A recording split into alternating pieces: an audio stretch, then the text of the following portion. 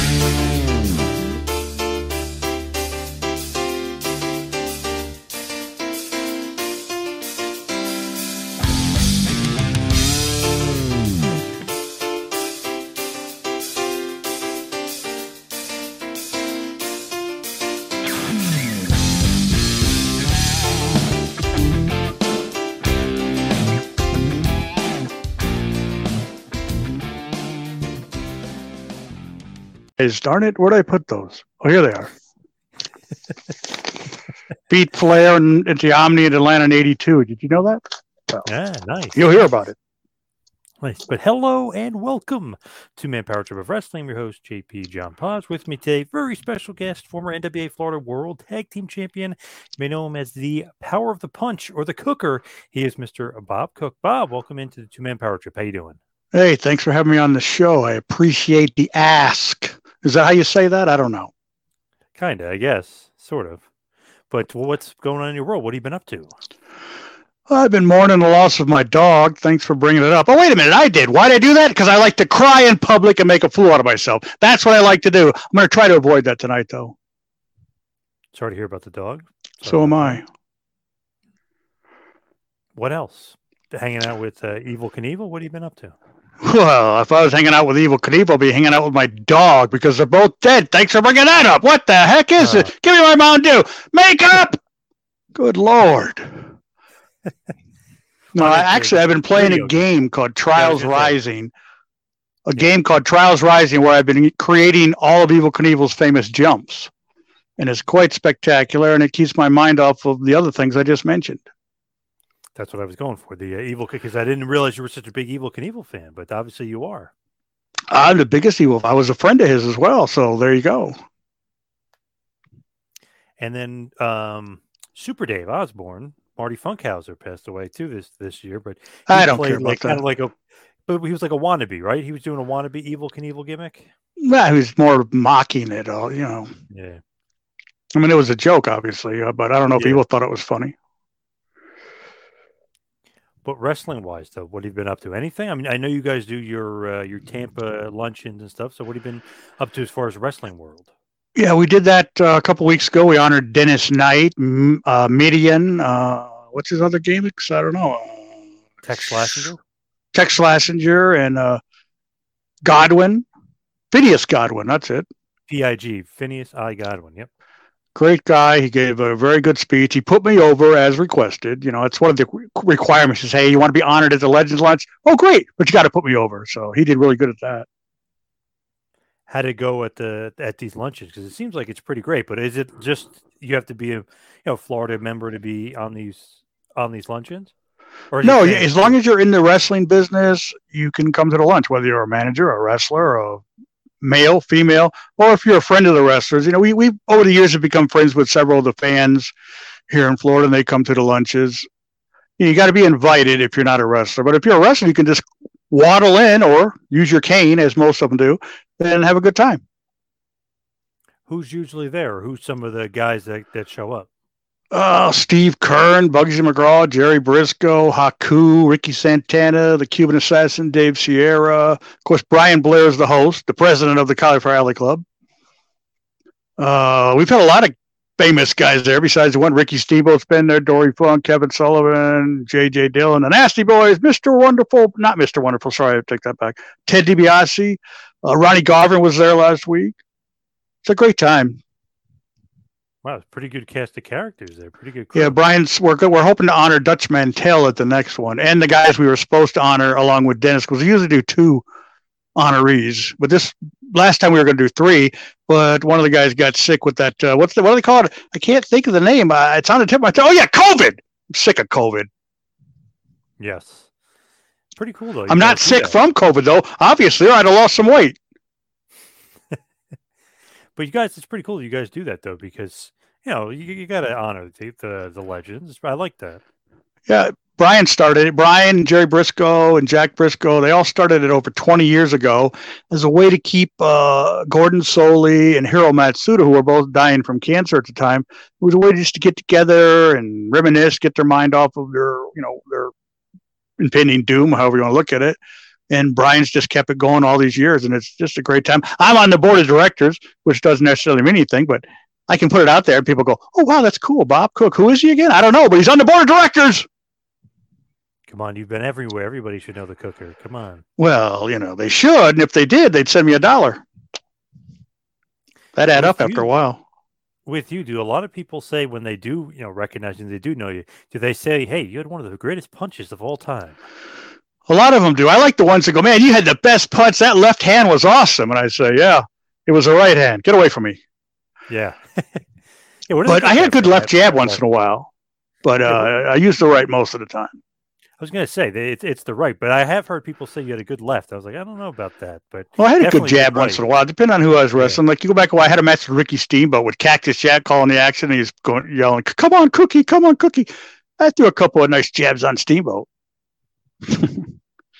What do you learn, though, that awesome right that you had? Because some guys have horrible, now especially nowadays, forget about it, but some guys aren't that good of punchers, but you're kind of a master of it. I learned by practicing and watching other guys I thought did it great, like Dick Murdoch, Terry Funk, Ric Flair, Jerry Lawler, who I think has the greatest punch of all time when he's on. You go back and watch some of his stuff with Bill Dundee, and I worked with Lawler, and his punch is light as a feather, but it looks amazing. Because most guys only punch one way. Like Randy Savage had a great punch, but he only punched one way, like to the forehead. And he had a good jab too. But Lawler could punch roundhouses, uppercuts, right to your face, right to your jaw, the mounted punches, and every one of them looked great when he was on.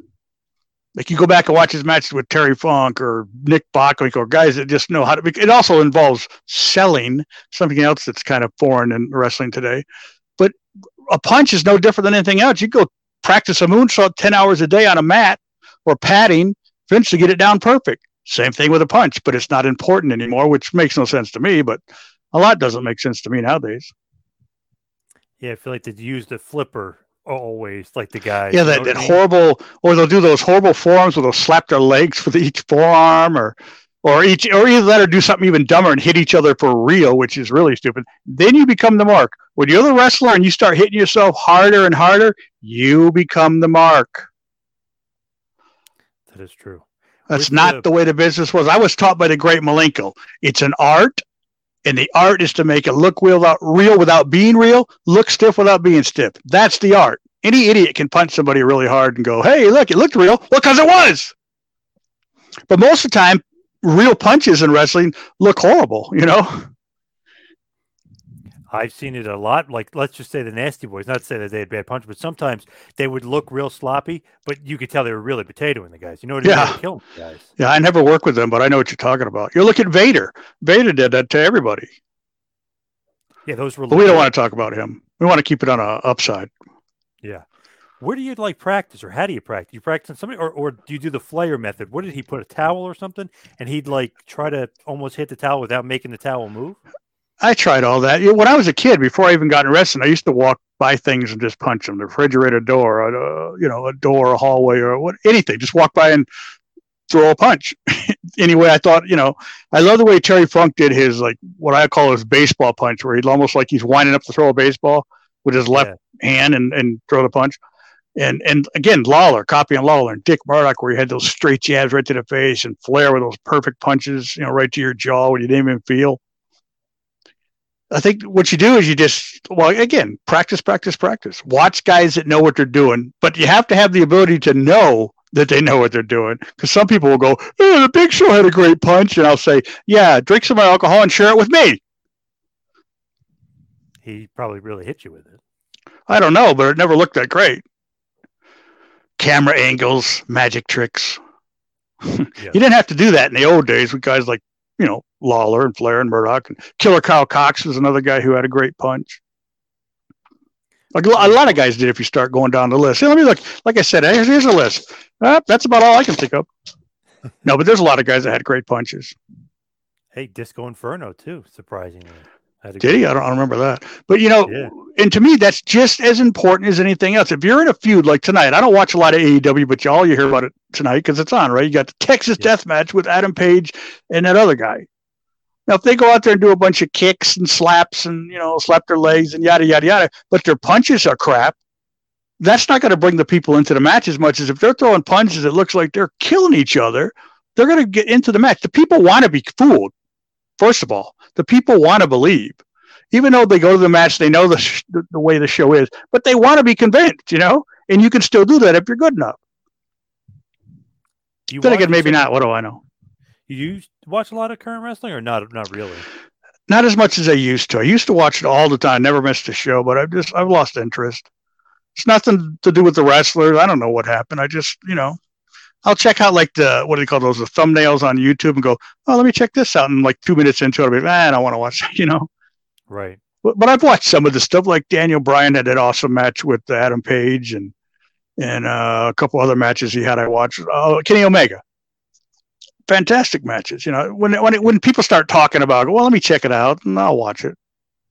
I have nothing against anybody. I'm not a bitter old veteran as a lot of the guys are. I've just kind of lost interest. I watch the pay-per-views or the premium live events, as they're called now. Yes. Just because I have the network. So, why not watch it? Yeah, can't beat that. $5 a month or whatever it is. Yeah, can't beat that. Yeah, it's fantastic. Best thing WWE ever did. And it probably wasn't even Vince's idea. Probably not, no. There's some of me on there, too, if you want to get, if you want to help with your insomnia or something like that. Can you actually use like the search bar? Because I heard that was a problem. Used to be. Yeah, I don't like that. That's the one thing about the new network I don't like. The old network, you could type in your name, anybody's name, and if they're on the network, everything would pop up. Can't do that anymore. It's going to be hard to find your WWF and WCW stuff now. Well, nobody would want to look for it anyways. But if you do, it's like on the Raw. It's on WCW Saturday Night. Yeah, definitely. You know what? Also, too, like the apron bumps. I don't know if you have a problem with that. The hardest part of the ring, everyone knows it's hard, but they're really doing these bumps like to hurt you. I don't understand it. You see guys like, again, go to our Legends lunches, and the guys that didn't do half the crazy stuff the guys today are doing have a hard time walking, need a cane, need a walker, need a crutch, something. They're all, crippled up, and they didn't do half the stuff these guys are doing. These guys are in for a world of hurt. Definitely. Obviously, they don't mind. That's their life, and more power to them. But, I always just cringe when guys do that. Why take the chance? But I've questioned that with wrestling all the time. When like someone like Nikki Bella, remember she had her neck surgery? Yeah. And what's the first thing she does when she comes back? She takes bumps on the floor. She's got people doing all kinds of things to her neck. Now, I don't know if she's like just some kind of weirdo who like, well, I'm going to see if the surgeon was right and it's going to be okay. But why take that chance? I don't understand it. Weird. Protect yourself. Yeah, especially her who has all those outside ventures. Like, do you really need to be doing that? Like crazy. I mean, the normal bumps that you learn and that you take through the years are hard enough. Now, I did a lot of stupid stuff when I was young. I bounced down bleachers at high school gyms, and when you're doing it, the 400 people that are in the crowd are going, "Oh my God, I can't believe it!" And you go home with bumps and bruises all over. You go, "Well, that was stupid. I need to do it again the next week because you're young." But now you think back, you go, well, you know why I can't walk straight now? Well, 1989, there at that high school in Hernando, Florida. Yeah. But it was fun. Crazy bump. Yeah. I think I got $75 for that. Well, maybe 100. You're not bad back then, huh? Nice. So just for you, though, you mentioned Boris Malenko, the great Malenko. How did you actually get in, though? Like, was it hard to get in? Because it seems like some guys didn't want to break guys in back then. Well, I mean, obviously, it's a different time. Nowadays, there's like a school and, around tax season, more schools open up because, you know, you got highspots.com, you got monsterrings.com. Hey, I got my tax money, honey. I want a ring. I watched some videos once. I think I'll teach some guys how to be wrestlers. But when I broke in, you couldn't do that, obviously. And I moved to Tampa after I graduated from high school in 1981, specifically with the idea of becoming a pro wrestler without having any clue how to do it, other than I knew the Championship Wrestling from Florida taped their TV out of the famous Sportatorium. And I went there one day on a Wednesday morning when they taped it. And after the show, I talked to an old wrestler named Gordon Nelson, who at the time was still wrestling. He was also the guy who set up the rings and things. And I just asked him, I said, "Mr. Nelson, I was only 18 years old. You know, how can I be a wrestler?" And he said, "Well, kid, you got to get in really good shape and come in for a tryout," which back in those days meant you're not going to walk out of the place. You know, they're going to break your leg. They're going to hurt you. They're going to discourage you. I didn't know that. And thankfully, I didn't have to find out until years later. But the next week, I went to the Armory in Tampa, which is where they had Championship Wrestling from Florida every Tuesday night for like 40 years. And I just went because I lived in Tampa and it was the Armory. But we came out of the show and there was a flyer in the car that said, "Become a pro wrestler, travel the world, make big money, become a TV star." And it was for the Great Malenko's Wrestling School. And I went the next day. I met a guy named Carl von Stroheim, who was a famous wrestler in this day, along with his brother Kurt, NWA Tag Team Champions, blah, blah. German gimmick, as you can imagine, big bald guys with goatees, original. Not anymore, but it was back then. And then the next week I met Malenko and I started training, and that's it. So I never had to get beat up.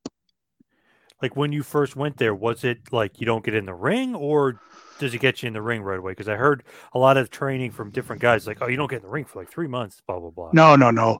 First day we got in the ring, and he explained everything to us the first day. He didn't take us in there and prove that he could beat us up because he could. He didn't prove that he was in better shape than us because he was.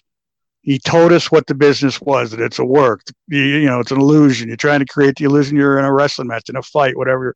And he explained everything to us from the start, and we got in the ring, and we first learned how to properly get in the ring, go through the ropes, and then it was circle around, lock up, maybe a headlock, top wrist, whatever, couple of moves, and you just went over it and over it, and that was it. And then the next week, you'd go over those same moves, and he'd add a couple more, you know, and that's how it went. And he never beat us up, never, didn't make us do, we had to do a lot of squats. You hear that story, but he could do 500 squats, you know, even as he got older without thinking, but it wasn't fun. But he wasn't so much like a lot of the guys today. He was more like, okay, this is your time to learn professional wrestling. You need to spend, you know, your time away from here to do your conditioning, as far as, you know, go to the gym, do your road work, do your squats more at home. I mean, we did some at the school, but mostly we learned the wrestling. So it's your responsibility for cardio and staying in shape. Right, and he would know if you did it or not, because once you started working shows, if he saw you were slacking or lagging behind other guys who weren't, then he knew you weren't doing what you said you were doing. Because he would ask, you know, "What have you been doing? What do you want me to do? This, doing that, doing that." And I did what I could do. I mean, I probably lied a little bit here and there, but, you know, who doesn't?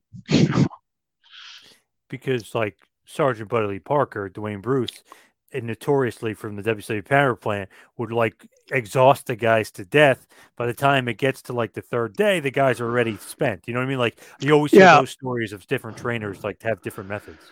I know guys around this area that do that, and that's their way, and I have nothing against it, you know, because I've been to the schools around here, and the guys that are there training don't mind.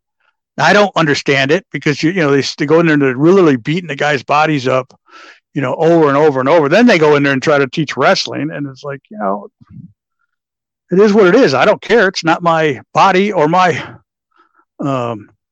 experience now, but it's not how we were trained. And don't get me wrong. Malenko's training was rough, you know, because the business is rough. It's not, as they say, ballet. I think Orndorff has that great story. Didn't they make him basically fight everybody and like legit amateur wrestle guys? And then the last guy was like, wasn't it Bob Roop or something? And of course, Roop, while he's exhausted, I mean, Roop would maybe beat him up anyway. I mean, who knows? But it wasn't that the story of like, not just Orndorff, but a bunch of guys where you get the guy tired, but you're legit shooting on the guy. And they think it's like, you know, they don't know if it's a work or shoot. They don't know anything. Yeah, Eddie Graham used to have Bob Roop do that. Yeah. And I know there was a video floating around where they had that on YouTube. I don't know if it's still there, where Bob Roop stretched some guy. And Roop tells the story where he actually felt bad about it, but Eddie Graham's standing right there, like, hey, show this guy. Because I guess the guy that in question was being cocky and, going around telling his friends he's going to be a wrestler. And they sent him on his way. But like you hear the story of Hulk Hogan where he got beat up and wanted to quit, and then he came back. Yep. But it's like Bob Roop is probably going to, if this guy thinks he's legit tough, Bob Roop's probably going to teach him a lesson. But I also think in Malenko's time, he had been kind of blackballed from Championship Wrestling from Florida, and him and Eddie Graham had a falling out. And in his mind, if you got a guy who's willing to pay whatever he's charging to train and you scare him off, guess what you're not going to make every week? That money! So you're not going to beat him up. Rather than beat him up and then a day before his first show, you go, oh, by the way, everything you learned, that's all the work. Because you're going to run guys off. Malenko used to have these two girls that used to come in, big fat girls, and he had so much patience with them. They were horrible, just horrible. But they'd come in every week for months and get in the ring and never progress, never do any better. But he treated them like they were part of the group. And I guess they were probably paying him. I didn't never see the money exchange, but that's the point. I don't know. I guess sometimes you just got to be honest with them and just tell them, like, yeah, you're probably not going to make it. I don't know. Do you? Do you ever look at wrestling schools today? You got all these guys on Facebook, especially, that are always like, they got their opinion about how this should go, how that should go, how it was years ago, even though it wasn't so great years ago. I mean, indie wrestling years ago was just as bad as today. It's just you didn't know about it back then because you didn't have the access to the internet. You didn't know that in Tupelo, Mississippi, there was some crappy indie show with 14 people there with guys that didn't know how to lace their boots, let alone own any. You didn't know that happened, but it happened back in the old days just as much. But now you just have instant access to knowledge you don't really want to know. But you see all these guys that have wrestling schools, and you'll see here, we had a great turnout today, and not one person in their picture looks like they have the potential to work as a waiter at Golden Corral. So, right. Everybody's guilty of the same thing, and that's letting people into business who don't belong. I probably didn't belong either, but I love the great Malenko for allowing me in. I don't know, you're a hell of a worker, though. Hell of a hand. He must have saw something. He saw some potential there. I don't know, but I had the best time of my life, and I love Malenko like a father. All of us Malenkoites, I don't know if that's what you call us, but guys that were trained by the great Malenko, we all loved him. And the whole Malenko family, Dean Malenko, Joe Malenko, fantastic people. And Dean Malenko, I have said many times, the best wrestler I ever worked with was Dean Malenko. Wow. And that's saying a lot, considering all the people I worked with. Yeah, I was going to say high praise. But Dean was he was light as a feather, smooth as silk. He had perfect timing. And on top of all that, he didn't have an ego, and he's one of the nicest, funniest guys you'd ever want to meet. Very sarcastic. Like a Brad Armstrong, Oh, yeah. Malenko, very sarcastic. Humble to a fault, but as good as anybody who ever laced the boots. And I noticed that Malenko, his on-air character, a lot different from when he is backstage, how he acts. Dean Malenko? Yes. Yeah, definitely. Dean he had that dry sense. Even at his father's funeral, he was joking around. That's the way Dean is. I don't know. He's just always been that just laid back, what do you call that? I don't know, a dry sense of humor, I guess. Quick-witted, but just a very funny guy, nice guy. But again, one of the best, or I say the best I ever worked with. But I also had more matches with him. I worked Flair one time on TV. It wasn't that long, but it was awesome. And Flair is awesome. But I had matches with Dean Malenko early in my wrestling days because the great Malenko would run, shows. So his students would get experience in front of crowds. And he also got TV shows together once in a while. We're, always on them. And in 89, I was the masked superstar for a show here in Florida called Suncoast Pro Wrestling because the great Malenko called me and said, Bob, we're going to start a show called Suncoast Pro Wrestling, and we want you to be the masked superstar as the top heel and feud with my son, Dean. What do you think I said to that? Hell yeah. I said, no way. What are you, crazy? There's already a masked superstar. I don't want to insult Bill Eadie. Okay, I said, yes, sir, Mr. Malenko. Of course I said that. And I've had people say, well, why did you do that? Because the great Malenko asked me to. And I wanted to do it because he asked me to.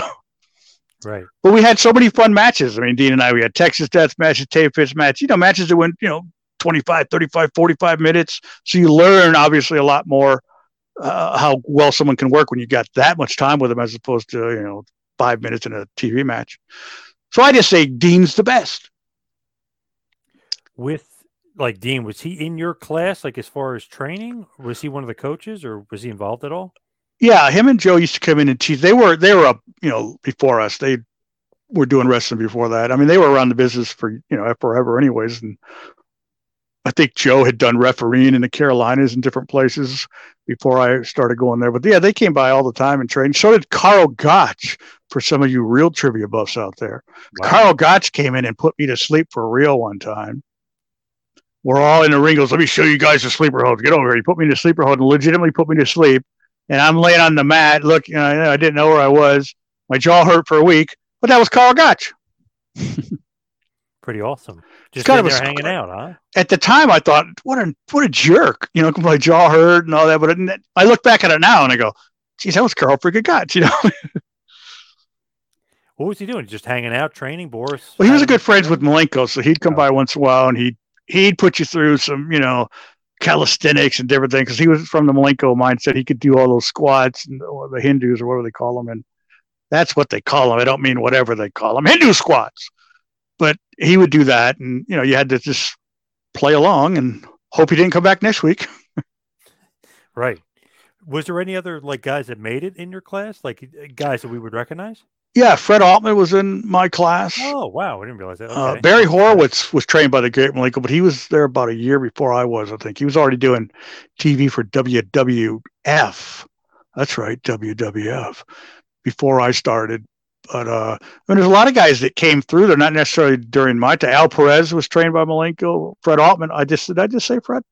Yeah. Yeah, Fred was there with me. A guy named Frankie the Thumper Lancaster was there then. Yes. The 1, 2, 3 kid came through the Malenko school, or Sean Waltman, and he used to go to shows with me before he got into business. That's how long he's been around wrestling. I think Kane. But if you ever look at this, I have a list of all the guys Malenko train, and there's a long list of guys. Yeah, really good. I think Kane, I thought, was. Kane is. I mean, I don't know how accurate the whole list is, but it's on my Facebook page, a list of all the guys, and it's a lot of famous guys. The Masked Superstar. He helped train the Masked Superstar, the original. When you kind of look back at that training, I mean, was that ideal, obviously, for you, but not only training-wise, but to help you break in and get, because you said he didn't have a great relationship with Eddie Graham at that point. I mean, does that help or hinder you as far as getting in other places in the business? Well, it didn't hurt me, because by the time I started working for Championship Wrestling from Florida was in '86, and Eddie Graham had already died a year or so before that. And wrestling back then was, I don't know what you call it, networking or whatever, but you do a show and there'd be some guy there that knew of another show and another promoter and this, that. And it's kind of, went from there. And you sent pictures around to different places. I sent my pictures to Memphis, and me and a guy named Bucky Sigler went there real briefly for a couple weeks as the Southern Boys back in '87.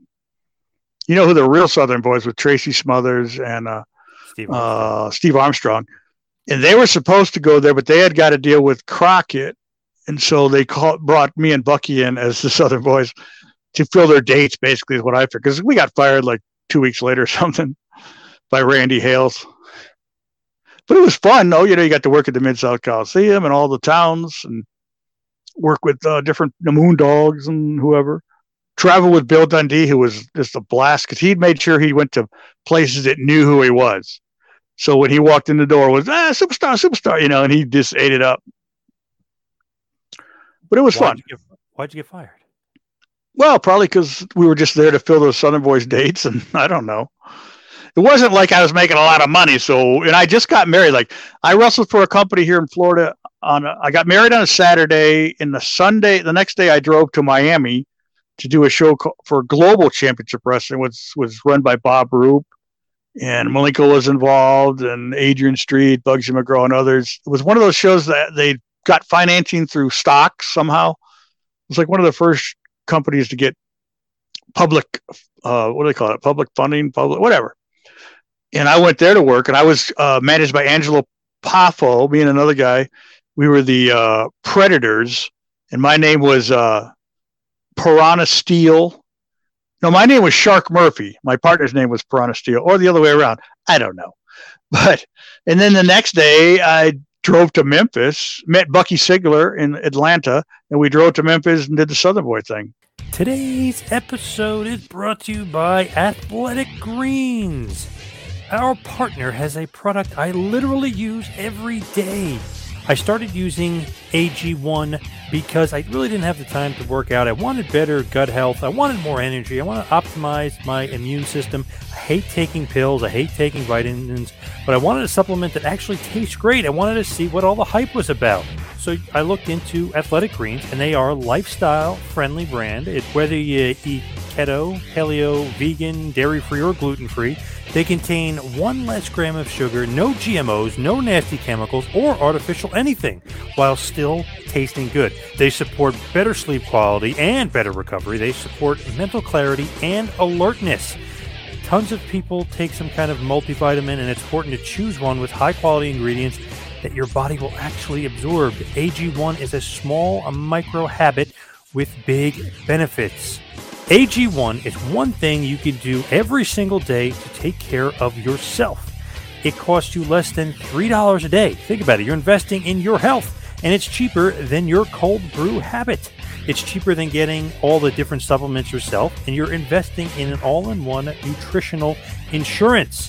For each purchase, we will donate organizations helping to get nutritious food to kids in need, including No Kid Hungry here in the U.S. In 2020, AG donated over 1.2 million meals to kids.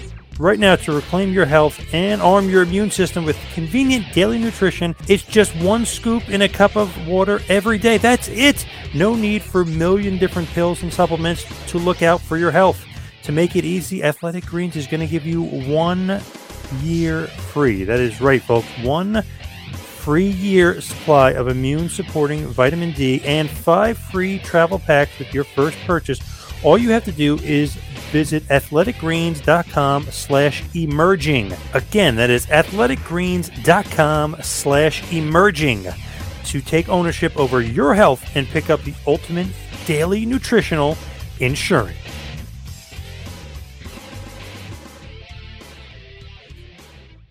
What a time. You're getting married, and then all of a sudden you got to wrestle the next day? Oh, that's why I was married for so many years. I was never home. Fantastic way to start a marriage. Yeah, really. Imagine she's like, all right, where are we going for the honeymoon? Nope, got to work Memphis. See ya. Yeah, we're going to Memphis. But that was fun, though. I don't have no, I saw Randy Hales at Jerry Lawler's bar in Memphis in 2017. Friend and I went to the Evel Knievel Museum open in Topeka, Kansas, because some of my stuff is there. But we stopped through Memphis on the way because I wanted to see Jerry Lawler's bar.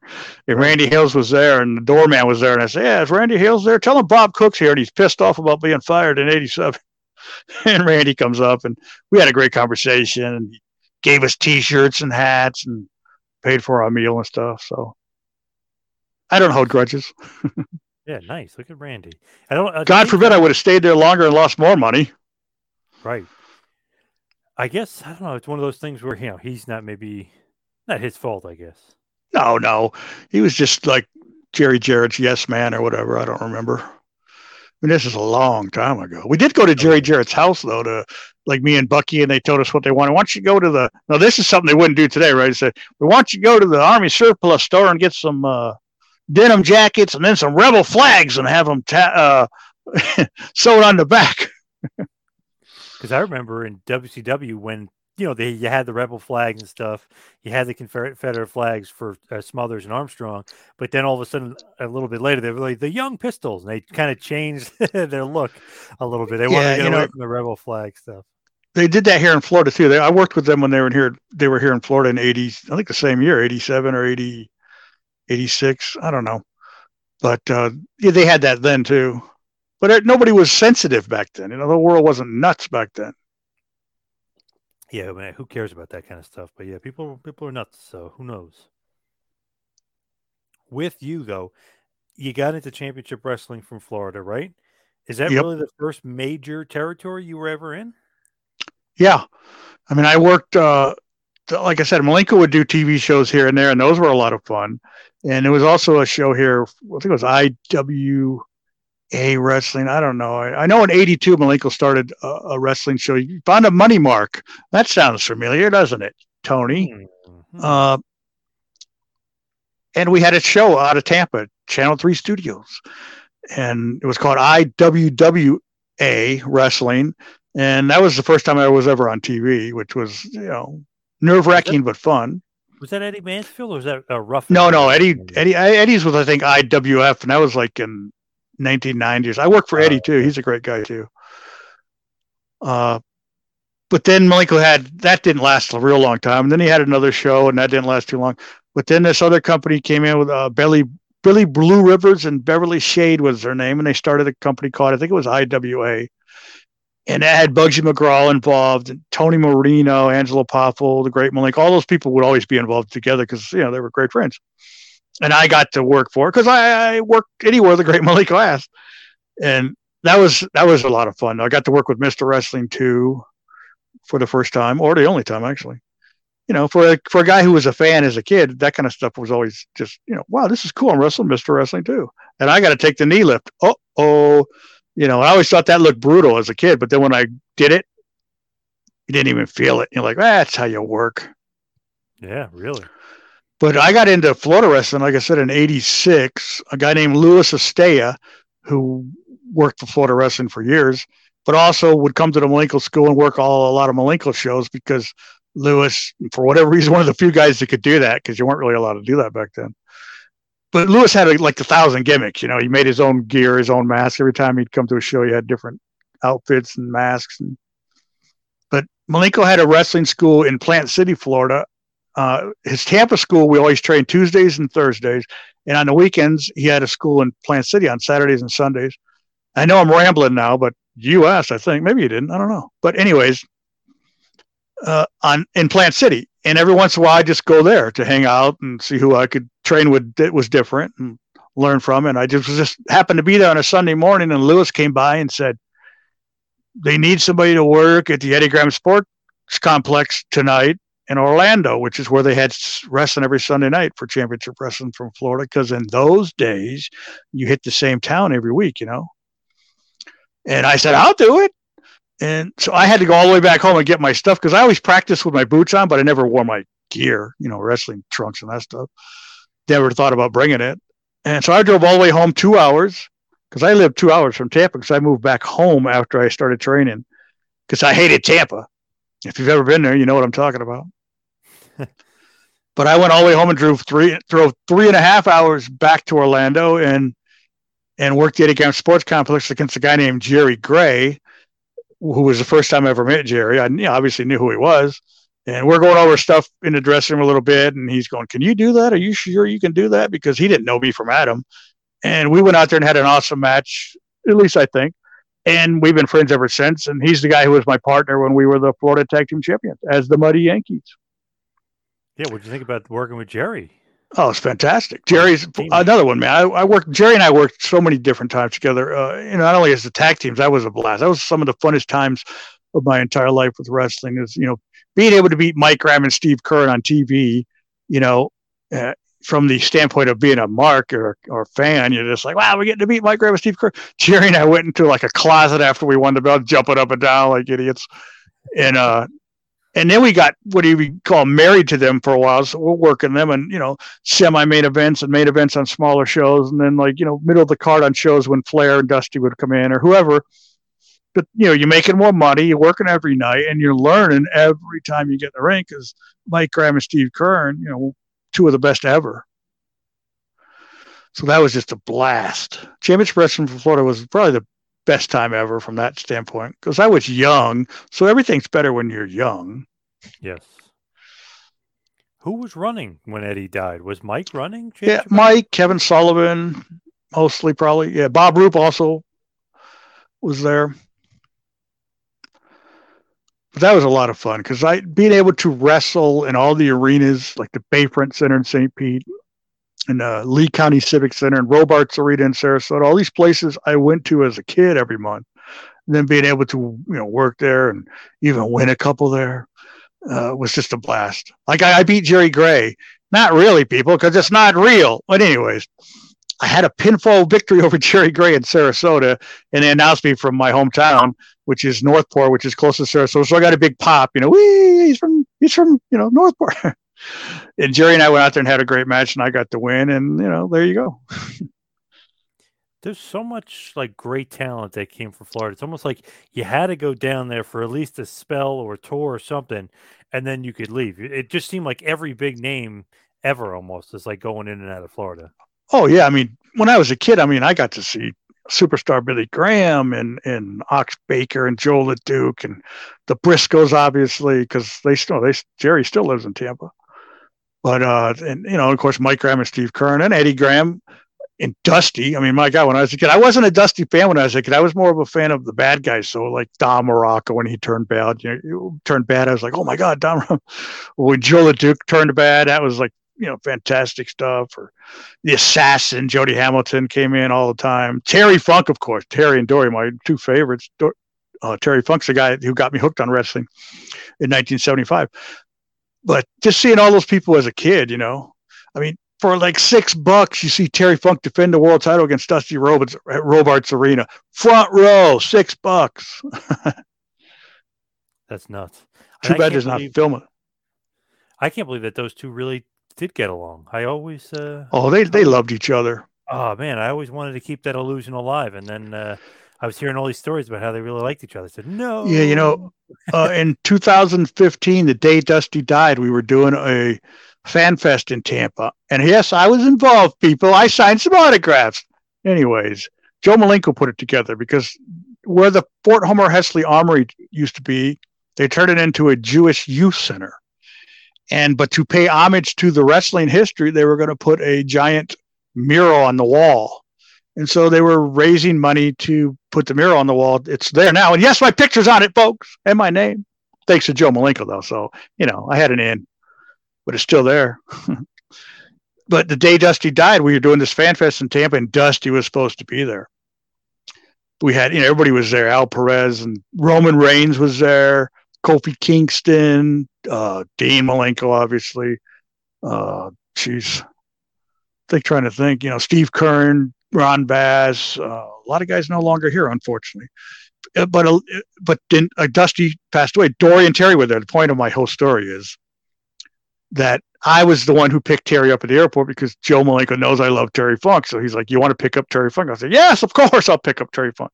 So we got to hang out with him all day. But the whole point of this story is that we were taking Terry back to the airport, and he's sitting in the front seat of the car, and he's talking to Dory, and they're both just like, I can't believe what happened to Dusty. I loved old Virgil, and that we're all like in tears, because they're both really down and basically in tears because it was a sad day. One of those days that was great, but then at the same time, very sad. Oddly enough, at that period of time, this is like 7 years ago, like you said, 2015, interviewed Joe Malenko. We were promoting a little bit of the Wall of Fame there. Then he mentioned, he called me back and he goes, hey, you want to have Dusty on? And I was like, I had to put down the phone for a second. Very few times, you just mark out like, what, Dusty Rhodes? Is this guy kidding? Yeah, sure. I'll have Dusty on. That sounds great. So 2 days before he passed, he was on our show doing an interview. And wow. I was interviewing him. He sounded great. I had no inkling of it. The next day, thanked him. Thank you, Johnny. Blah, blah, blah. Everything's cool. He goes, let's do it again sometime. Blah, blah, blah. And then all of a sudden, he passed. I was in shock just because I was like, I just talked to him. He sounded great. Crazy. Yeah, that kind of stuff always. It's hard for me to wrap my head around that here 1 minute and gone the next. And obviously it's happened to a lot of people I know, but it's never easy. But yeah, that was definitely one of those days where you're like, and we had just dropped Terry off at the airport, not at the airport, at the hotel he was staying, and we were going to go eat and then come back, pick Terry up and take him to the show. But I get a text from a friend. All it said was Dusty died. It's like, oh. And we all start crying like little babies, because Dusty was always really good to me. He gave me 4 chances in WCW to do more, and I blew every single one of them. That's right, people. I blame myself.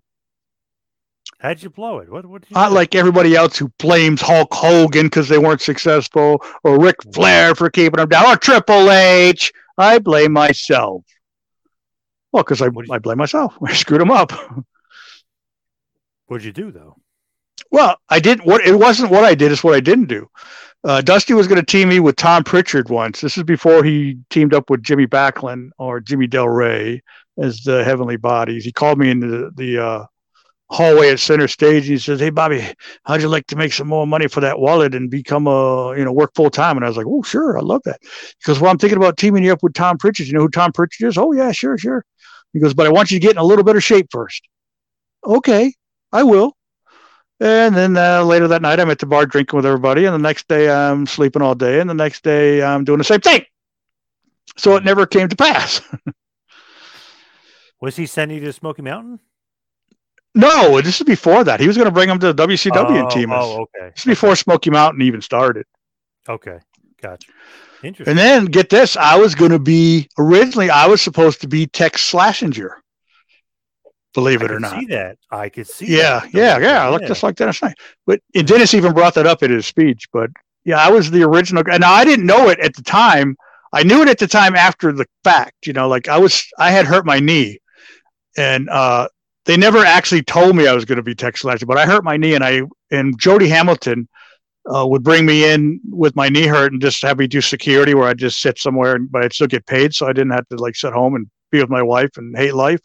So I was standing by the curtain, and Barry Windham's standing there, and we're watching Dennis and Mark, or Tex in Shanghai, if you prefer.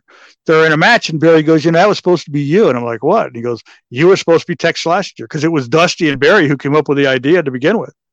And I was like, "Oh, crap, I didn't know it." And he said, "Yeah, then you hurt your knee, and you know the business, and that's the way it happens. They don't wait for you." And then I was supposed to be the State Patrol with Buddy Lee Parker. And I blew that one because it was always the same thing. "Well, I want you to get a little bit of shape, Bobby. A little bit of shape, Bobby." Okay. And I just, well, failure is what I am. You're looking at a failure, people. But I'm 58 years old and still alive. A lot of wrestlers can't say that now, can they? That's not funny. But where was I going with this? Oh, and then I was supposed to be with Joe Cruz. We were going to be the new Assassins. And we were going to be managed by Jody Hamilton, the Assassin. We even went to the school and trained with DDP and Jody.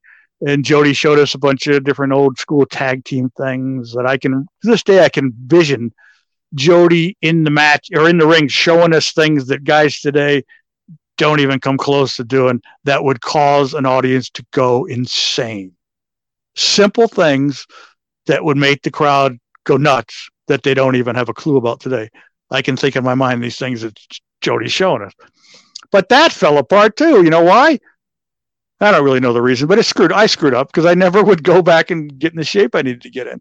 I think I was afraid of success. That's probably it. Yeah, hey, you were too busy drinking at the bar, too busy partying. I liked my spot. I don't care what anybody says. They can call you a jobber in Hanson Town. I hate those terms, by the way. Mm-hmm. But I enjoyed my time. There was no pressure other than to go out there and hopefully not mess up or hurt anybody. But I showed up on time. I did what was asked of me. I never cared who I lost to. All I cared about was I didn't get hurt. And all the guys treated you with respect, except maybe Vader or Buzz Sawyer, two of the biggest jerks ever to walk the earth, along with Matt Bourne. But all the other guys were just super cool. Easy to work with. I worked with the Steiners, the Road Warriors, all these guys that people think are killers, and they were fun. That's all I cared about. It is remarkable, though, because you would think the Steiners and the Road Warriors were killing you. It just looked like it. You know what I mean? Well, they did a few guys, especially the Road Warriors in the early days. You go back and watch what they did to the TV guys, on the old TBS show in 83, 84, 85. I think it's like anything. They got better. And obviously, if they didn't like you or didn't think you could work or you couldn't work, because there's a lot of guys in that era that were of that ilk, if you will. I mean, you will go back and watch the old TBS show, and there's guys on TV that didn't even know how to hit the ropes, let alone take a bump. And those guys got beat up. Those, in my opinion, are the true jobbers. If you know how to work, or the people you work with have respect for you and think you know how to work, you're not a jobber. You know what you really are? Carpenter. No, you're a professional wrestler. That's the term I like to use because I trained to be a professional wrestler by one of the greatest professional wrestlers. I traveled the roads like a professional wrestler. I wore professional wrestling boots until Terry Funk gave me a pair of Terry Funk boots, and then I wore those most of the time. But I was a professional wrestler, and that's the term I like to use.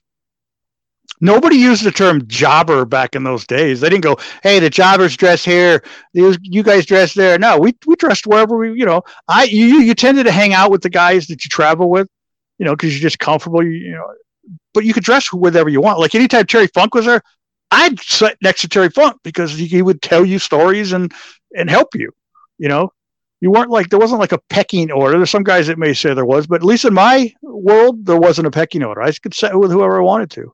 Bill Watts used to come in and tell me stories.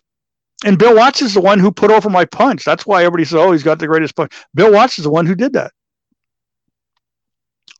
In front of everybody. Do you still have those Funk boots? Oh, yeah. I actually got a new pair in the mail the other day. If you know what Terry Funk boots are, they're boots that were made by a company called Tony Lama, and they're called Tenny Lamas. They look like cowboy boots, but the bottom half look like tennis shoes. And Terry wore his everywhere. They're not wrestling boots, even though they had a wrestling boot sole for some reason, a wrestling boot type sole. But in '86, I was at the Sportatorium in Tampa, and Terry came in to dress him. And, like I said, I've been the biggest, Terry's like if you want to go wrestling hero, that was my wrestling hero. First time I ever met him. He comes in the dressing room. He's got an earring. Guess what I did after that match, after that day? Got an earring. Mm-hmm. My dad hated it. I went home and I said, hey, Mom. Because I was only like 20 years old. I was still living at home wrestling, right? And I think I'm going to get an earring because Terry Funk has one because he looks so cool. And then as I got to know him a little bit, I was talking, I love those boots because he wore them everywhere. He didn't wear them in the ring. And I asked him one time, man, where do you get those boots? And he goes, well, if I tell you, you got to promise not to tell anybody else because everybody will be wearing them. But then he goes, but let me give you these. He gave me his pair. And then he showed me where to get the rest of them. And I've had like over 40 pair in the last between 86 and now. I don't have that many now. I only got like 6 now, thanks to the new pair I got yesterday. Whatever. But you find them on eBay. They're not cheap. They're not, depends on who you get them from. Like the ones I just got were only $150 because I got them from some guy who's not knowledgeable of them. Lucky. But they're very cool. They don't make them anymore. They stopped making them in 1989, I think. But you just got one pair of actual Terry Funk ones. I call them Terry Funk boots because he gave that pair to me. Yeah. But I call that style boot Terry Funk boots because he's the guy that made them famous. He wore them everywhere. Wore them in the movie Roadhouse and on Thunder in Paradise. Other guys have had. Bill Dundee used to wear them a lot, and Eddie Gilbert had a pair, Barry Windham, a few others, but Terry's the one who, again, first guy I ever saw wear them. They even had a guy wearing them in the Revenge of the Nerds movie in 1984, so they've been around for a while.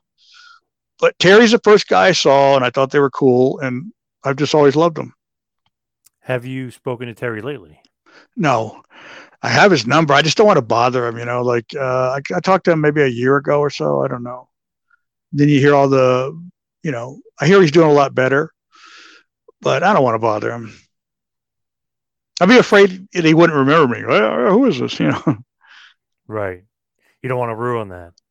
Yeah. Well, I mean, anytime I've ever called him, he goes, hey, Cooker. Because he's the guy who actually started calling me Cooker, too, by the way, back then. But I don't know. I saw Dory a couple of years ago, though. He came to our Legends lunch. And last time I wrestled, actually, was me and Lanny Poffel teamed up and wrestled a couple of Dory's students a couple of years ago at one of Dory's shows in Ocala, Florida. And that was fun. Lanny even did the moonsault. He's like 60-some years old. Yeah, he looks like he's still in great shape, Lanny. Yeah, I think he's lost some weight since then, too. He lives in like Ecuador or something now. He used to come to our lunches all the time, too. I wonder what he's up to. That's interesting. Well, quite a shift there for him. Nice. Yeah, he moved there probably over a year ago now. As far as just going back to WCW, did Dusty bring you in originally? Like, how did you get in? Because I know you worked NWA, you worked WCW.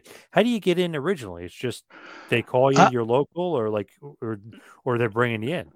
No, actually, Sir Oliver Humperdinck got me in. When Jim Crockett came in, Florida Wrestling in 1987 and bought it out. Yep. He came in with a bunch of promises saying that they were going to do this and do that. And what he really did was he bought the territory just so he could get their television time and put his show on it. So he kept the company going for a while. He brought in Road Warriors and the Four Horsemen and Dusty and ran a few big shows that we were all beneficial for being on because, when they're on the show. Back those days, you got paid more when the crowd was bigger. And even the biggest crowd and the most money I ever got for one match, I wrestled Scott Hall at the Orange Bowl in Miami as part of the Great American Bash 87. And I wasn't even supposed to wrestle. I just went there because it was a big show. And Kevin Sullivan goes, "You got your gear?" "Yeah," because you always bring your gear, right? Yep. "Well, you're working Scott Hall in the first match." "Awesome." It was literally one of those matches. I attack him, boom, boom, boom. He reverses it, power slams me, leg drop, 1, 2, 3. Easy money. Fantastic.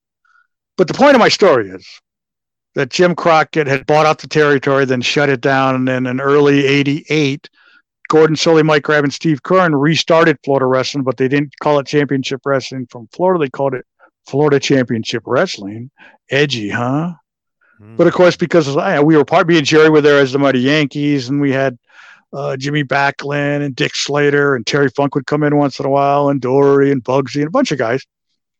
But again, the point of the story was Sir Oliver Humperdinck was there, and this is right around the time that Turner bought Crockett, and Hump asked me, he said, "Bob, you want to do TV?" Because I went to do TV in 87, like maybe a month or two after I got married. A couple of friends of mine were going to go to Georgia to do TV for Georgia, not Georgia Wrestling, but World Championship Wrestling. But they're only paying like $50 at that time. But I wanted to go because I wanted to get away from my wife. So I told my wife, I got to go to Georgia, got to wrestle. So I brought my gear. I didn't want to wrestle, but I get there. And Kevin Sullivan goes, "You got your stuff?" "Yeah, but I didn't really come to work." He goes, "Well, I want you to work with Dick Murdoch." "Okay." I didn't even think twice, right? I got to do that for free. So I got my little $50. But when Crockett sold to Turner, they were paying more money and paying for rental cars and hotels and treating you better. And Hump asked me if I wanted to do it. And I said, yeah. And that's how, to make a long story longer, Sir Oliver Humperdinck is the one that got my foot in the door for WCW. And I was able to do TV almost every week for 6 years and work house shows too once in a while. Pretty awesome, though, because they must have liked you. They kept you around for a while. And you're wrestling, Sting and Flair and Arn and Midnight Express. I mean, it's pretty big names. But, you knew all those guys before that because they came into Florida. Arn was part of the Four Horsemen. He came into Florida. Humperdinck obviously was there. He was managing Bigelow and different people, and he'd been in Florida forever. And Sting, I worked with Sting before WCW, I think in 87, first time. Yeah, for Crockett. But, yeah, it was, you knew most of the guys. And, of course, Kevin Sullivan always had a say, and Kevin has always been good to me. He's actually the one, him and Mike Graham are the ones that made Jerry and I the Mighty Yankees. And the reason they did that is because they're baseball fans. Yep. They called us in the dressing room at Robarts Arena and goes, "Hey, I want you guys to wear these masks and be called the Mighty Yankees." Okay. Originally, we were supposed to be managed by Bill Alfonso. He was going to do like a heel ref gimmick, but that never took place. But we cheated to win the titles. Jerry loaded his mask. Don't tell anybody, though. Love it. We never officially lost the belts either. It was one of those phantom belt losses. Really? So Jerry and I always claim we're the last real Florida Tag Team champions. How do they pretend that you lost the titles? Well, we were doing a show in Daytona, same place where Hulk Hogan turned heel in '96, the Ocean Center. And Jerry and I I don't know who we were supposed to wrestle. We had the belts with us, and they're like, "Hey, you guys got the belts?" "Yeah." "Well, we're going to say that the Sheep Herders beat you, and Mike Graham and Steve Kern are going to go out and beat the Sheep Herders," because it was like some big TV deal. And Jerry and I just like, shit, we shouldn't have brought our belts tonight. Yeah. But hey, that's wrestling. I didn't care. I probably did at the time. Jerry and I were probably like, "Oh man, what the heck?" But in reality, yeah, it was all fun. Hey, that's wrestling for you. But I do remember in WCW, you versus Ricky Steamboat. You got some offense in on Ricky. Well, I worked with Steamboat several times, and he always let me get some stuff in. That was, one thing I remember when Dusty called me in the dressing room, probably the third time when he told me he was going to do something with me. To this day, I remember I was walking. I just worked with Barry Windham. I was coming through the hallway, and somebody said, Dusty wants to see you. And I thought, oh crap, what I do? And as I was walking by, and Steamboat was talking to Bobby Eaton, I heard him say as I walked by, I bet he's getting a job, like a full-time job. So I remember that. But I worked with Steamboat several times, both in tag team matches as well as singles. He was awesome. And don't get me wrong, when I say Dean Malenko was the best, man, there were so many guys that were fantastic. Steamboat, Cactus Jack was a blast to work with. Bobby Eaton, of course, Arn Anderson. So many great guys. I even worked with Scott Steiner in Memphis in '88. I go back to when Mike Graham and Steve Kern first started back in Florida wrestling. They used Memphis TV for the first couple of months. So they would take the guys that were going to use when they got their TV time or place to tape their TV. They'd send us to Memphis and we'd get to win on TV and do some interviews, but it was all geared towards the Florida show. And me and Jerry flew to Memphis early on a Saturday morning with Gordon Soley. And we got to the Atlanta airport and Gordon offered us drinks at 7 a.m. Odd, don't you think? Not if you knew Gordon. But anyways, we got there and the deal was we got to do the TV, but then we had to work the whole week. So we had to work Nashville that Saturday night and we had to work the Mid-South Coliseum Monday. What a bummer that was, right? We were in the semi-main event against Pat Tanaka and Paul Diamond for the AWA tag team titles. So it wasn't that bad. Nice. But that was, on one of those nights, we worked with Scott Steiner in a tag. I don't know who Scott's partner was. He was stiff as could be. This is 1988, so he was really green. But when he got in WCW and he learned better, he was easy. Anybody that you didn't like working with, besides obviously Vader or Buzz Sawyer, but anybody you kind of didn't? Fortunately, I never had to work with Vader or Buzz Sawyer. Jody Hamilton made sure I never had to work with Vader. And I thanked him. I saw him at a fan fest here in Tampa a couple of years ago. And I hadn't seen him since 94, 95, whenever. And I told her, Jody, I just want to thank you again for never having me work Vader. And he goes, I wouldn't have you work with that fat piece of shit. Sorry about the language. I didn't mean to say fat. Morbidly obese. What about? Not that I don't know what that's like, but. What about WWF? How'd you get in WWF? Jimmy Backlund or Jimmy Del Rey, he was there as the Heavenly Bodies, I think, with Jim Cornette. And he just called me one day because I know Jimmy since I started, because he worked all those shows with us back in the day and a lot of indie shows in Florida and for Florida Wrestling. He was also on the Florida Wrestling, Mike and Steve, because he was like one of Steve's best friends.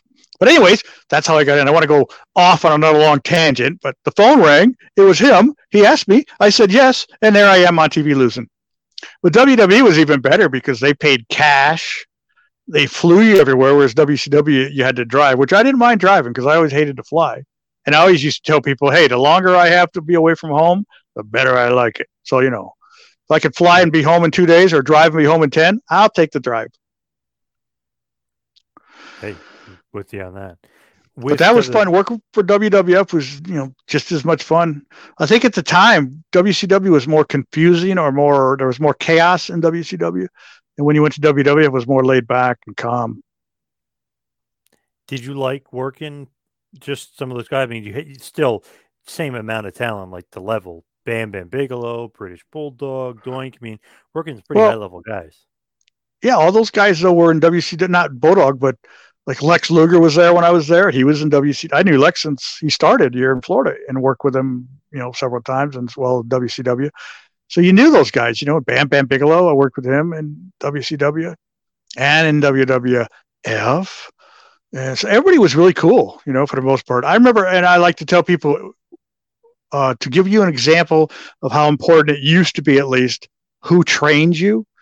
The first time I worked for WWF, they were rounding guys up who were there for the first time, making them get in the ring and show them what they could do to see if they were TV ready or, if they could good enough to be on TV. And Killer Kowalski was one of the road agents then, and he came up to me and he said, how long you been working? I said, 14 years. He said, who trained you? I said, the Great Malenko. He said, the Great Malenko? Oh, hell, go sit down. You'll be fine.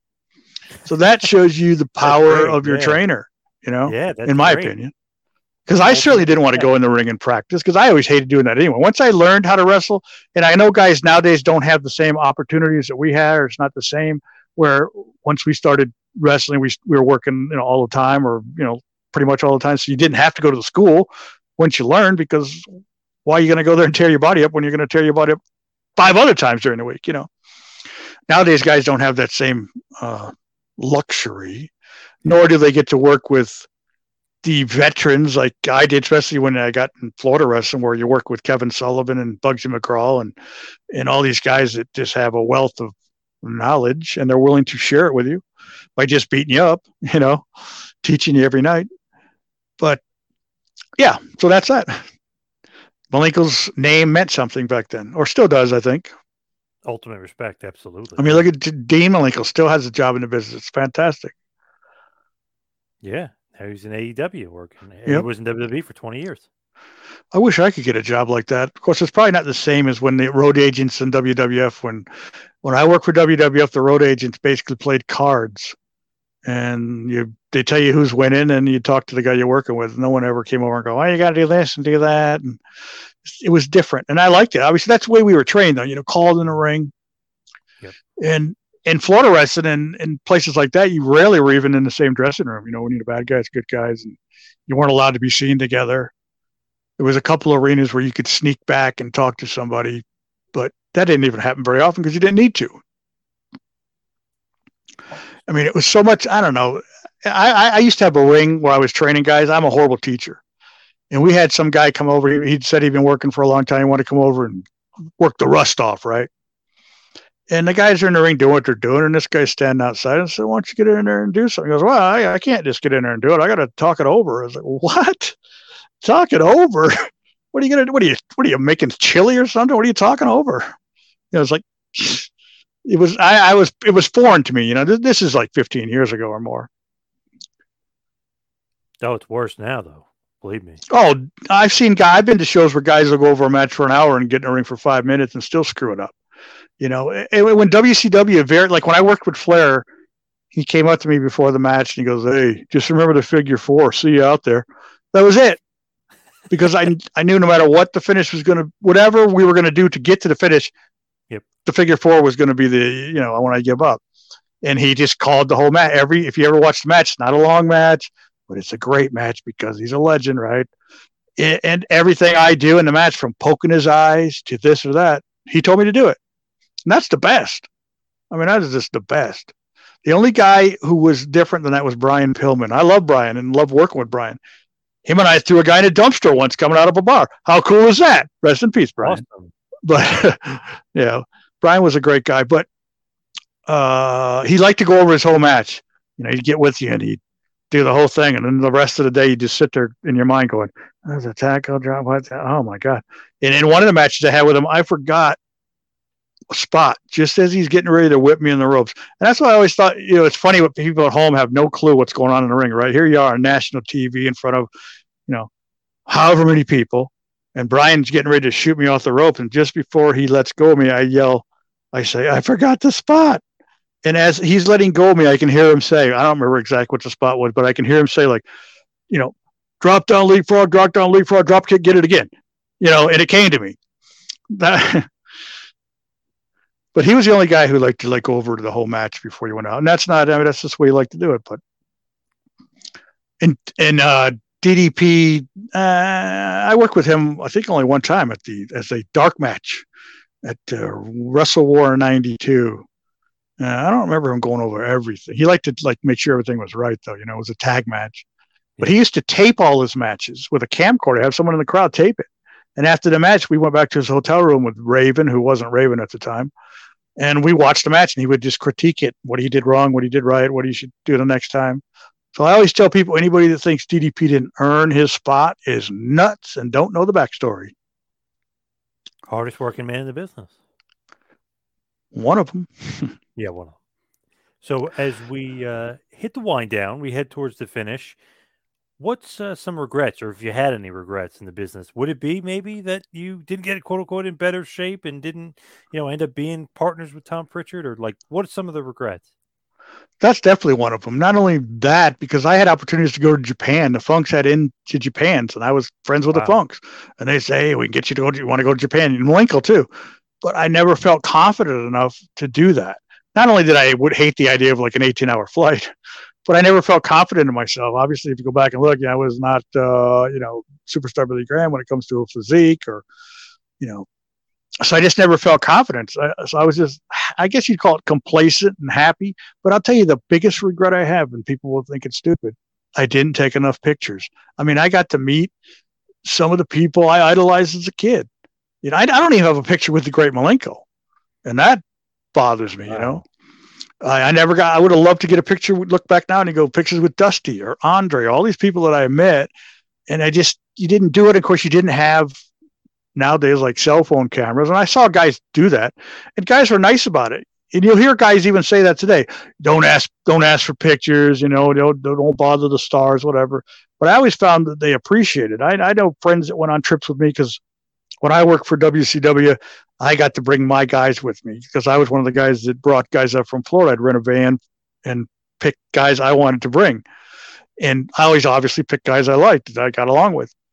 And I saw some of them get pictures with guys, and I just, I didn't want to bother them. And they would, like Flair especially. You'd ask Flair for a picture. He'd thank you. I appreciate it. Thank you. He'd be really nice to you. But I never got a picture with Flair. So that's really my biggest regret now as an old man and getting older, obviously, is you don't have those pictures to look back on and go, holy crap, I was thinner. Like I had more hair too. But it's not a big regret. I got some pictures, obviously, but just not as many as I should have. Although I did have the great Malenko's last match ever and Joe Malenko's last match ever. So that's kind of cool. Yeah, that's awesome. And sad. Didn't know that. Yeah, part of that Suncoast wrestling I was talking about when I was a Masked Superstar, my manager there was a lady wrestler called Penelope Paradise, who was also like my best friend and traveling companion all over the country, even on WCW trips. But we had a match against the great Malenko and Frankie Reyes, who's another good friend, but he was a referee, still is a referee. And he's actually has a school in Tampa, or St. Pete, Clearwater. And that was Malenko's last match. It was one of those double-edged swords, right? Here you are wrestling the guy you love, the guy that taught you everything. The guy in my case helped me become a man because I was only 18 years old. And I know I'm rambling. You want to go, but when it comes to the great Malenko, I called him the answer man. He was a guy that you could go to with any problem. And when you got done talking to him, you thought you could take on the world because he was one of those guys that lived 1,000 lives, right? He was rich, he was poor, he was famous, he wasn't famous. He'd been divorced, he'd been married. He'd suffered the ups and downs of life. And as a young 18, 19-year-old kid, he wasn't afraid to show you. Not that I always listen. That's another regret I can think of. Geez, I should have listened to him back in that time. I wouldn't have been married. But I got a kid, though, so, But that's how I always looked at Malenko. And that was, again, back to that match, double-edged sword. You're proud to be part of something that's, his last match. But at the same time, after that match, I got in the dressing room and just cried because it was his last match, So there you go. Bittersweet, yeah. That's what you call it. What's the stamp or the legacy of Bob Cook in the business? One of the greatest punchers. What would somebody say, though? Like, probably, who is he? Or who is that guy? Let's say Dennis Knight. What's he saying about you? You know what I mean? Like, what do they say about Bob Cook? Well, Dennis was really nice, at this Legends lunch, putting me over, talking about how much he learned from me. And because the first main event he was ever in was against me back, I think, in 1991. I think it's on YouTube.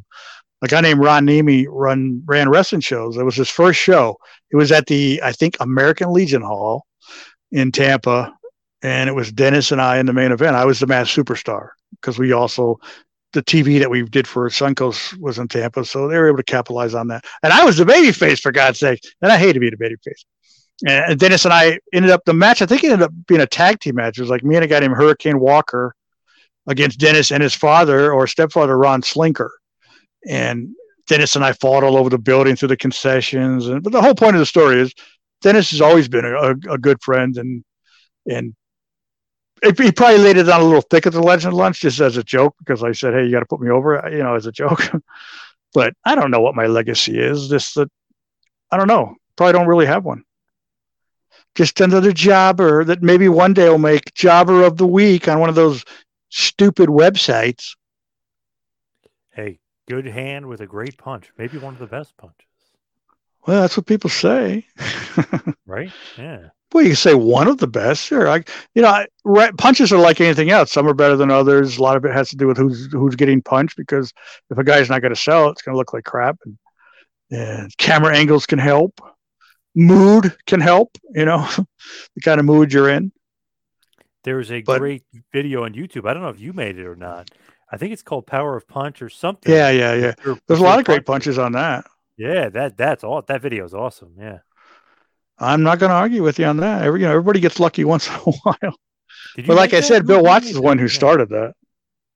Who made that video? Oh, I did. Oh, you did? Okay. Yeah. A long time ago. I was bored. It's all taken from like footage on a television shot with a cell phone camera. Really? Like, wow. Put the footage put the footage on, pieces of the footage, and then shot it with a cell phone camera. Right, like an iMovie. Yep. And then threw the music on through YouTube's, free music rights, or whatever they call those things. Public domain music, whatever. Pretty good, though. Pretty damn good. Yeah, I made 3 of them. I got some stuff from the old Florida days that I put together from 86 and 87, which I look back on that stuff, and it's all just a great memory, but it's all like a dream now, like it never really happened, because it's so long ago, and you were just a kid. But again, you want a legacy. I don't call it a legacy, but my thing is, I'm not bitter at all, and I had the greatest time of my life, regardless of what some overbearing, obnoxious, pig-faced bastard Mark sitting at home who doesn't know who I am and thinks I'm a jobber once they find out. I had the time of my life, hadn't had a job for 20 years. Can you say that? Stock the jobs at Walmart and leave me alone. Yeah, there you Although go. I think they pay pretty well for Walmart, like $18 an hour, so it's not bad to put stuff on a shelf. Wow, damn. Overpaid now, damn. There's no such thing. But again, I had the time of my life, and I don't talk bad about the business. And I get moody on Facebook once in a while, and I'll see something I don't like and post it. But I always usually delete it, because I don't want to come across as that guy that knows everything, which I don't. But you just see something, you're like, oh God, that's such horrible crap, and you got to point it out. And then I realize no one cares, Like as soon as I'm done here, I'm going to switch on YouTube and see what the big surprise in AEW was. If it's Keith Lee, right. I don't care. If it's Jeff Hardy, I don't care. Well, actually, if it's anybody, I don't care. If it's Hulk Hogan from 1986, I'll watch that. Nice. Hey, that's going to be how are they going to do that? I don't know. Maybe if it's Shane McMahon. Nah, I don't care about that either. That wouldn't be a big deal. Like, you're going to bring a 52-year-old guy who's not actually a wrestler. That makes sense. Well, do you have some plugs, some social media? I know you're out there on Twitter and stuff. Do you want to get those pluggers out there? Well, I do have a pro wrestling tees store. Ooh, it's actually the Cooker's Corner, I think is what it's called. I sold actually a few shirts. I mean, I'm about $999,984 away from being a millionaire, but I've sold a few shirts. And but I am the social media coordinator for the Cauliflower Alley Club. So anybody who's not a member of the Cauliflower Alley Club, first of all, shame on you. Second of all, become a member. Yeah. It's very important. Anything else social media wise? No, I mean, I'm on Facebook, but I got almost 5,000 followers. I tried to get all of them to send me just $10, but they didn't bite. Man, imagine. Yeah. They only pretend to be your friend till you ask for money. That's the way it works. Unfortunately. I only have a few real friends, and I'm going to have to lose weight before I have to make more, because I don't have enough to carry the coffin at the moment. Hey, I got you. But Mr. Cooker, one of the greatest punches, the power of the punch. Thank you so much for all the time tonight. Really appreciate it. It's true. One last memory. You talking about power to punch. When I wrestled Jerry Lawler and I knocked him down with my punch after the match, he goes, "You got a hell of a punch there, kid." One of the greatest compliments I ever had in my life. 1982. It's on YouTube, baby. Wow. Me and Pat Rose. The guy with one of the greatest punches of all time is complimenting your punch. Wow. Yep. You got a hell of a punch there, kid. Ooh, damn. Nice. And Pat Rose probably loved it too. No, Pat's a great guy. He's the guy who got us that match against him and Jerry Jarrett. If it wasn't for Pat, it never would have happened. Nice. Gotta love that. And Pat, all over the place, was in WCW for a while too. Yeah, he's a. Oh yeah, he's been that's how I everywhere, first became friends with Pat, and he's also a guy who was a wearer of the Terry Funk style boots. Nice. Smart man. Smart man. But Mr. Cook, thank you so much. Really appreciate it. I appreciate you having me on. I hope I didn't mumble too much or ramble too long. This has been a John Paz Power Trip production in conjunction with the Two Man Power Trip of Wrestling. You could follow us on Instagram and Twitter at Two Man Power Trip. You could check us out on Facebook. You could subscribe on YouTube. You can go to patreon.com/TMPT Empire to become a patron, and also check out the website tmptempire.com and buy a shirt at prowrestlingtees.com. Two Man Power Trip, where the power lies, brother.